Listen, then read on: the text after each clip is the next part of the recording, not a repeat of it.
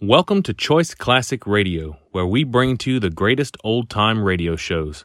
Like us on Facebook, subscribe to us on YouTube, and thank you for donating at choiceclassicradio.com.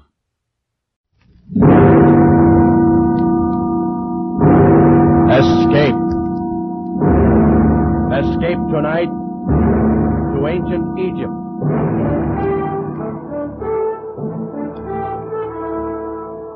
The Columbia Broadcasting System and its affiliated stations presents Escape, a new series of programs of which this, the sixth, is The Ring of Thoth by Sir Arthur Conan Doyle, produced and directed by William N. Robeson.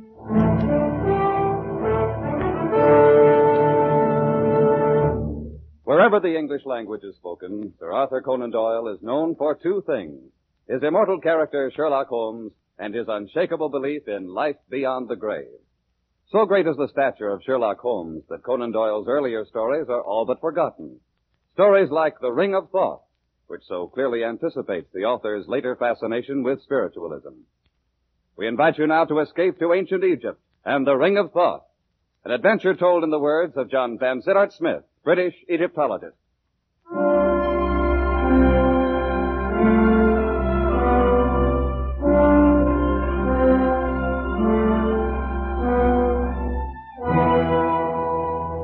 I arrived in Paris on the 3:14 express from Dieppe and went immediately to my hotel in the Rue de Lafitte. My actions so far had worked out according to my planned schedule. I slept for exactly 2 hours, got up and dressed, donned a greatcoat, walked down the Avenue de l'Opéra, and entered a side door of the Louvre. Once inside, and amid surroundings entirely familiar to me, I made my way immediately to the Chamber of Egyptian Relics, or more specifically, to the cabinet in that chamber which contained the El Kab collection of papyri. Drawing out the particular roll I wished, I placed it on a nearby table, sat down, began to study it, when I noticed one of the museum attendants who was polishing some brasswork across the room.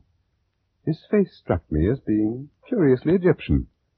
On sudden impulse, I decided to cross the room and speak to him. Approaching closer, I was impressed at once by the appearance of his skin. Drawn tautly across temple and cheek, it seemed as glazed and as shiny as varnished parchment, and out of narrowed slits there glowed two green and vitreous eyes, misty with a dry shininess, eyes of a kind never seen in a human head before. I beg your pardon. I need one of the papyri from the Memphis collection. Could you tell me where it is? You'll find it in the last cabinet at the end of the room, monsieur. Thank you. You're Egyptian, aren't you? No, monsieur.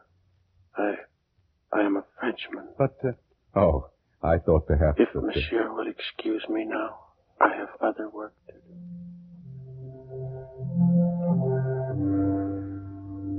I went back to the table and took up the papyrus I had been studying before.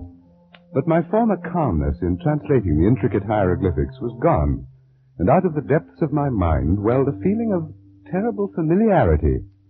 I concentrated more deeply on my studies, pushing aside those thoughts conducive to mental turmoil, and at last, worn out by the inward struggle, I fell asleep.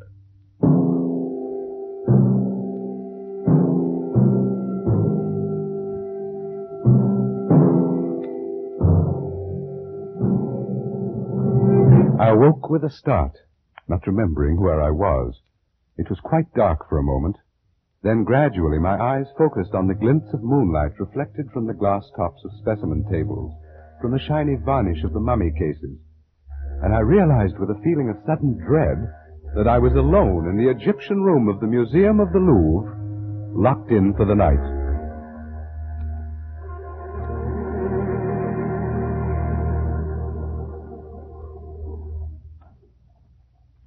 And I saw at that moment, approaching through the moonlit halls, a dim yellow flame. Nearer and nearer it came until I could perceive above it, as though floating in the air, the eerie, glistening face of the man I'd spoken to earlier. I shrank into the dark shadow of my corner, and he passed without seeing me, stopping before the mummy cases a few yards away. Scarcely daring to breathe, I watched him place the light on a table and begin feverishly to examine the tags on the specimens.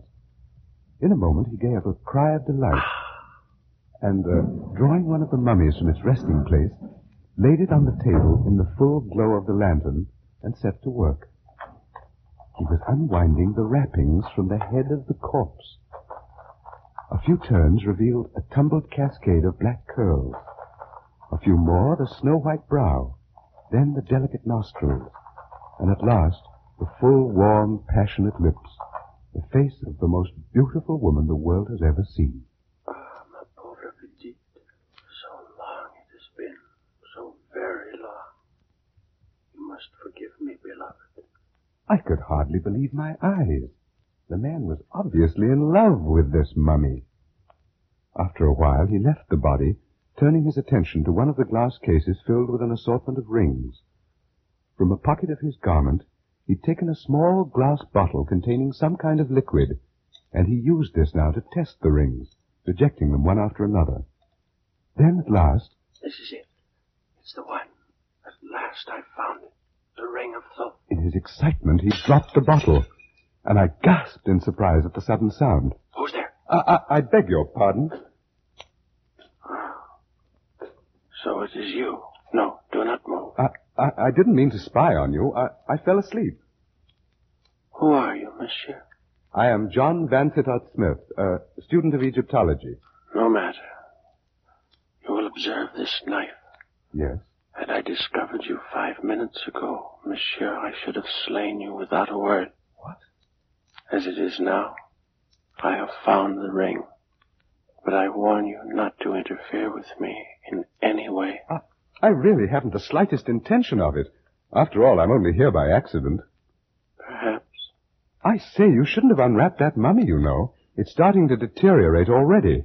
Oh, my beloved. Yes, before our eyes, Years the lovely face was crumbling, the hair falling away, the skin shriveling and cracking, the lips fading. The man hovered over the decaying body a moment, murmuring sorrowfully, and then he turned again. No matter. That will not make the least difference in a little while. Of what importance is the dead shell, so long as her spirit waits for me at the other side of the veil? What are you talking about? What is it you're proposing to do? Tonight, monsieur, I have ended a quest and broken at last the ancient curse. Nothing now can prevent my joining her. Are you actually claiming that you knew her? She was Atma, daughter of the governor of Abaris, and both she and I lived in the reign of Thutmosis 3,500 years ago. You're obviously mad. Perhaps, but not in the way you think.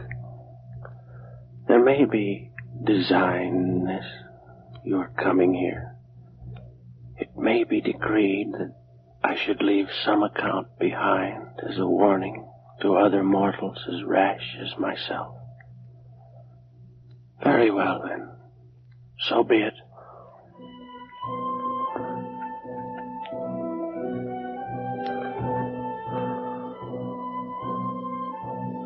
I am, as you surmised, an Egyptian. My name was Sasra, and my father had been the chief priest of Osiris in the great temple of Abaris, which stood in those days upon the Bubastic branch of the Nile. I was brought up in the temple and was trained in all those mystic arts and sciences known to the priesthood.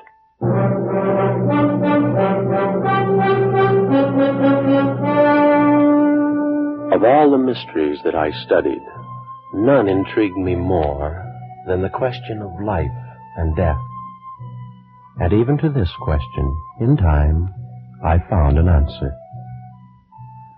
But for a man to live beyond his allotted span of years, Master Sastra, the gods have not so ordained it.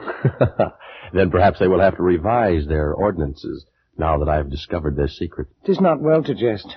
I tremble, for though I've labored in your service for a year, I knew not the goal of your endeavors. May Osiris forgive me. Ah, what a pity you look upon it this way. For I'd thought that in return for your assistance, I should grant you, too, the gift of centuries of indestructible life. I would not have it, Master Sastra, and I beg that you, too, forgo it. Forgo it? I introduced the fluid into my veins 1 month ago. Oh, no. Then you are lost indeed. Lost?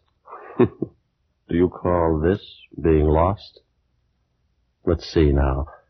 My heart should be about here. Oh, that knife. No, don't.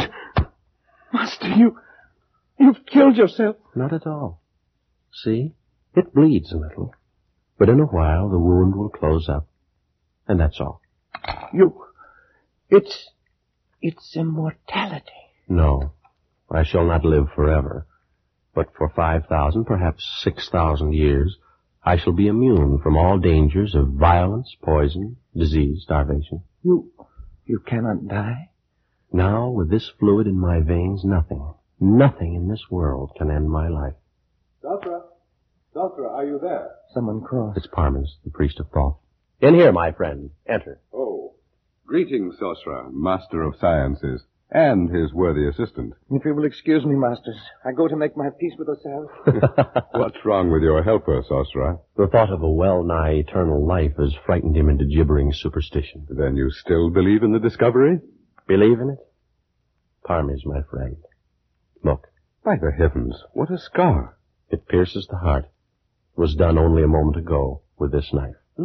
See? I can put it back in the wound. So. You suffered no ill effects? None whatever. And if I turn the knife in the wound, that would do you no harm? You may try it. I feel nothing. I walked last week in the snake pits by the river, was struck innumerable times. It caused no harm. By the great Anubis. Will you have it then? Out of all Egypt, I have chosen only you, my friend, to share the gift. But the choice is yours. I'd be a fool to refuse, Sosra. I'll have it. And now, what must I do? First, we must open a vein in your wrist. Like this. Oh. Then, we drip the elixir slowly into your bloodstream. Steady now. I don't feel anything. There is no sensation. It is done. So simple? There is nothing more? That's all. And now done, it can never be changed. It seems incredible, supernatural. It's no more than a chemical discovery, but with it, while all this about us passes away, you and I, Parmes, will live on for 50 centuries. Think of it, my friend. 5,000 years of life. 5,000 years. Only the two of us. Listen, that noise. Some procession must be passing in the street. I have an idea what it may be. Come on over to the window. Beloved of heaven, clear the road, stand back, and make way for the loveliest pearl of deeds. She's being carried on the shoulders of slaves, Parmes. She must be some woman of rank. Her name is Atma. She's the daughter of the new governor. Her curtains are drawn back. Perhaps we'll have a look at her. Oh, Parmes. Mm-hmm. Is she not beautiful? She is the most desirable, the only utterly desirable woman I've ever seen in my life. Yes. I saw her yesterday at the temple. Then you're most fortunate, my friend. You've had 24 more hours to dream about her than I've had. I must know her, Parmes. I must make her love me. I'll send gifts. I'll call on her tomorrow. Oh, it has to be then. I couldn't wait any longer than tomorrow.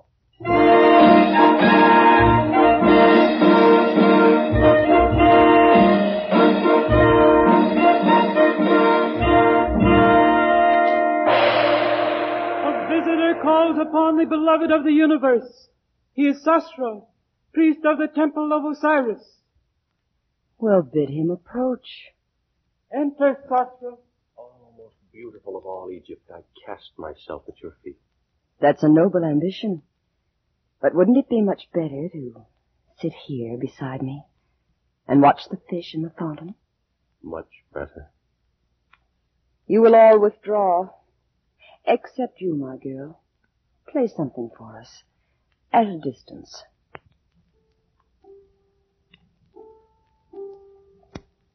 Well, Sasra, for so I understand you're called, am I to deem this an official visit by a master of the temple? Oh, Atma, my beloved. That is, no, it is not official. Oh? Perhaps then you wish to see my father on personal business of your own. Oh, no. No. I shall pay my respects to him at some other time. Then could it be I you've come to see? Yes, yes. And since you've said the visit's not official, your reason must be a personal one. Oh, it is. Well, what is it? Atma, I have known women who are famed for their beauty throughout the valley of the Nile. But not one, not all of them, are so lovely as you. How thoughtful of you to come here and tell me. Atma, I've no wish to intrude my desires, my hopes, beyond such extent as you may wish to hear. But, I'm finding this very difficult. Sasra, I've been told that you're a master of science, that you've unlocked the secrets of the universe, learned all the mysteries of nature itself. Your informants have been most generous. Yes, I'm inclined to think so. What? Because you've discovered nothing at all about such a simple thing as a woman's heart. What do you mean? I come from Thebes, and the women of Thebes are warm-blooded, passionate, and we know what we want. Atma. I saw you first 3 days ago. Why do you think I told my bearers to carry me down that street beneath your window?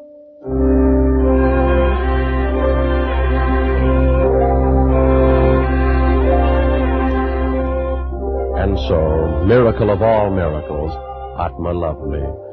Worshipping the very ground her feet had trod upon, I lived through those glorious weeks, and with it all, our love grew apace. But one thing bore heavily upon my mind, and I came to speak of it more often to my beloved as we sat and talked by the fountain in her garden. Look, Sasra. See how the stars shine from the water? Yes, Atma. More lovely even than their glow in the heavens. Are they very old, the stars? Very old, beloved. As old as time. And they'll go on gleaming there, long years after you and I are gone and forgotten. Atma, my dearest, we've talked of this before, and I know it distresses you to think of it. No, Sasra. Tonight everything is beautiful. We shall not talk of death. Not of death, but of life.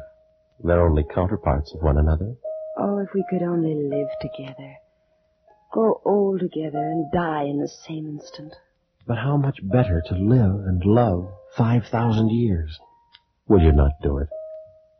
Does so long a time seem too great for the love you feel for me? Beloved, no. The time would pass in an instant, and the loss then be no easier borne than now. Then why draw back? Will you not take the elixir now, tonight? I'm afraid, Sasra. We'll anger the gods. We will outlive the gods. They will have their revenge.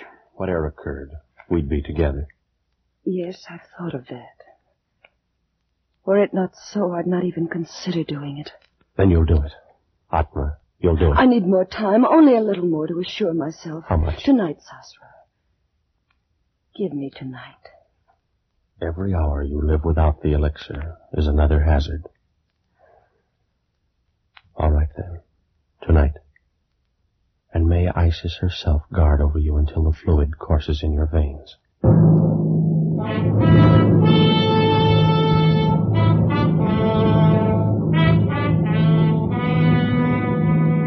And so, on that accursed night, I went to my chambers and slept.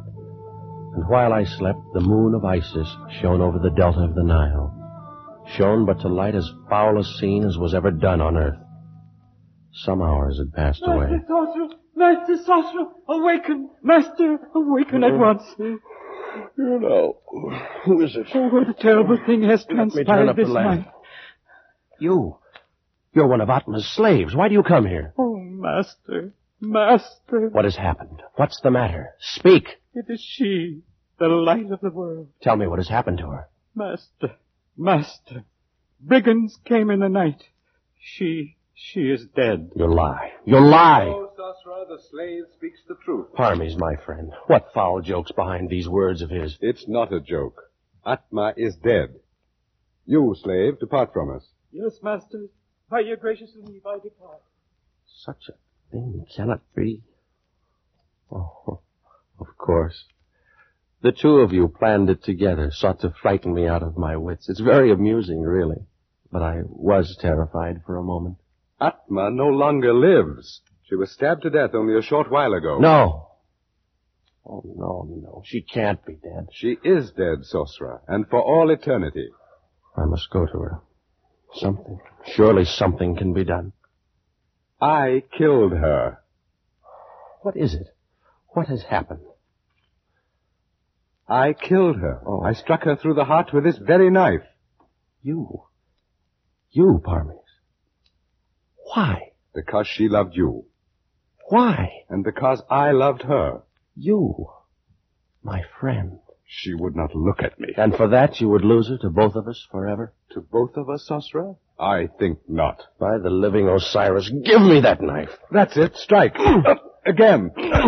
Here's the heart. Here, strike. Again and again, Sosra. Wait.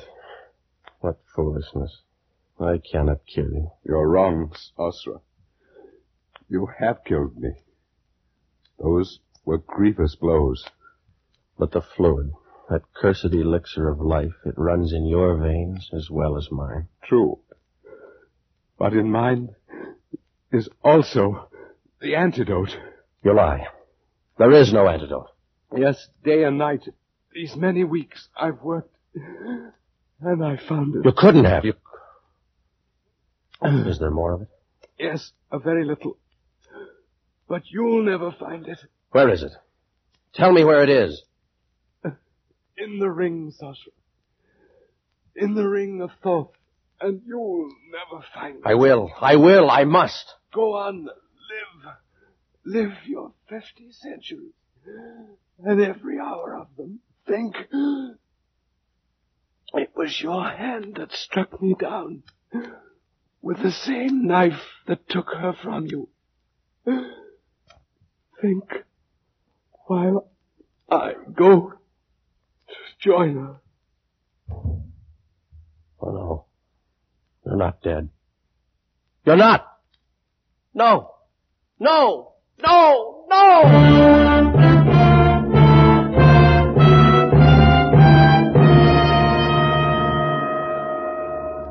For months I searched the papers, test tubes, and the chemical flasks in the chambers of the dead priest of Thoth. Searched and found nothing. I sifted the sands where he'd walked, questioned his slaves and servants, and learned nothing. Every moment of my life, my terrible and unwanted life, was devoted to an unceasing hunt for the ring of Thoth, and all to no avail. And in time, a horde of barbarians overran the city of Abaris, and the sands of the desert buried forever the last of my hopes.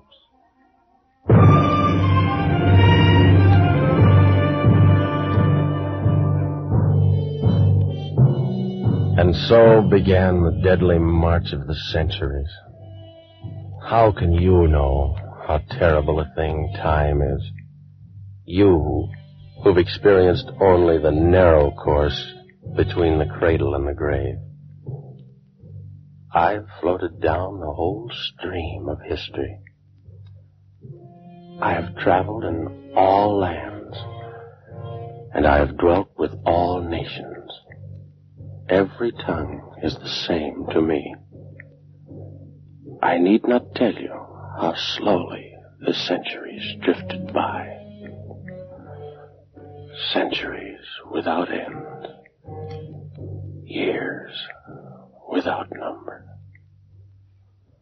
And so, I came to be one day, a few weeks past, in in San Francisco, where I came across a certain item in a newspaper.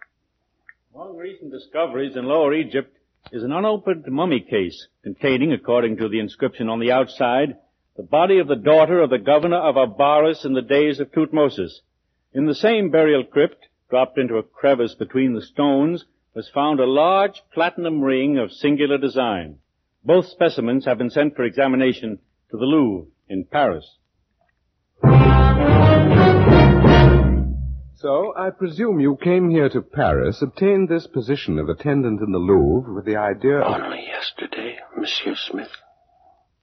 As you may imagine, I had little difficulty in convincing the director of my knowledge of Egyptian relics. The ring, then. The one I saw you remove from the case is the ring of Thoth? Without question. You've discovered how the ring must be used? The secret is obvious. See, the stone is hollow, and drops of liquid move within it. Have you considered the possibility that this antidote may not perform the function which has been claimed for it? It will, monsieur. And there'll be no need of a knife to strike me down. My death was due in a time long past, and only this damnable fluid that runs through my veins supports the weight of my years. I delay no longer. I go to join her where she waits for me in death. No, don't. Oh. Too late. I've broken the gem. I've taken the antidote. I stood and watched him with a terrible fascination, but without pity and without compassion. He turned away from me and reeled toward the mummy he'd left on the table across the room. But even as he turned, the parchment skin of his face cracked and shredded. Discolored lips shriveled away from the yellow teeth. The vitreous eyes withered into nubs of formless plasm, and the full weight of his 3,500 years descended on him in an instant. I left that room of death and walked over the marble floors toward the exit, my footsteps echoing through the empty halls, even as they had echoed for so long in the corridors of time. And I wondered as I walked if Sasra knew now what I knew, that the antidote in the ring of Thoth can bring death to the body, but not to the soul. And I wondered in what cloak of flesh his spirit now dwelt, just as I, Parmes, priest of Thoth, had for the last 40 years of my 3,500 dwelt in the body of John Vansittart Smith.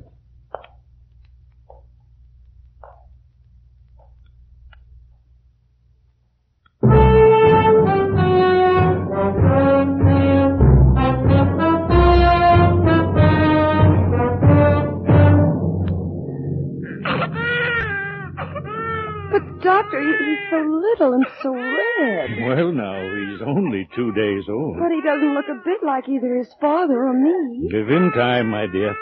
All babies look pretty much alike when they're first born. I don't know. His eyes, or...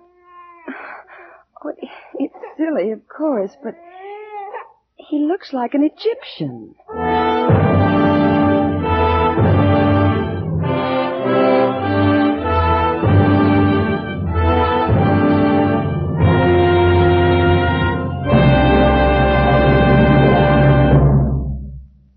Produced and directed by William N. Robeson, The Ring of Thoth by Sir Arthur Conan Doyle was adapted for radio by Les Crutchfield, with Jack Webb as Sosra, Thomas Freebairn Smith as Vansittart Smith, and Joan Banks as Atma.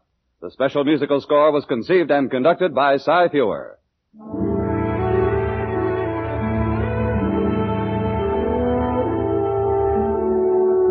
Escape is presented by the Columbia Broadcasting System and its affiliated stations each week at this time.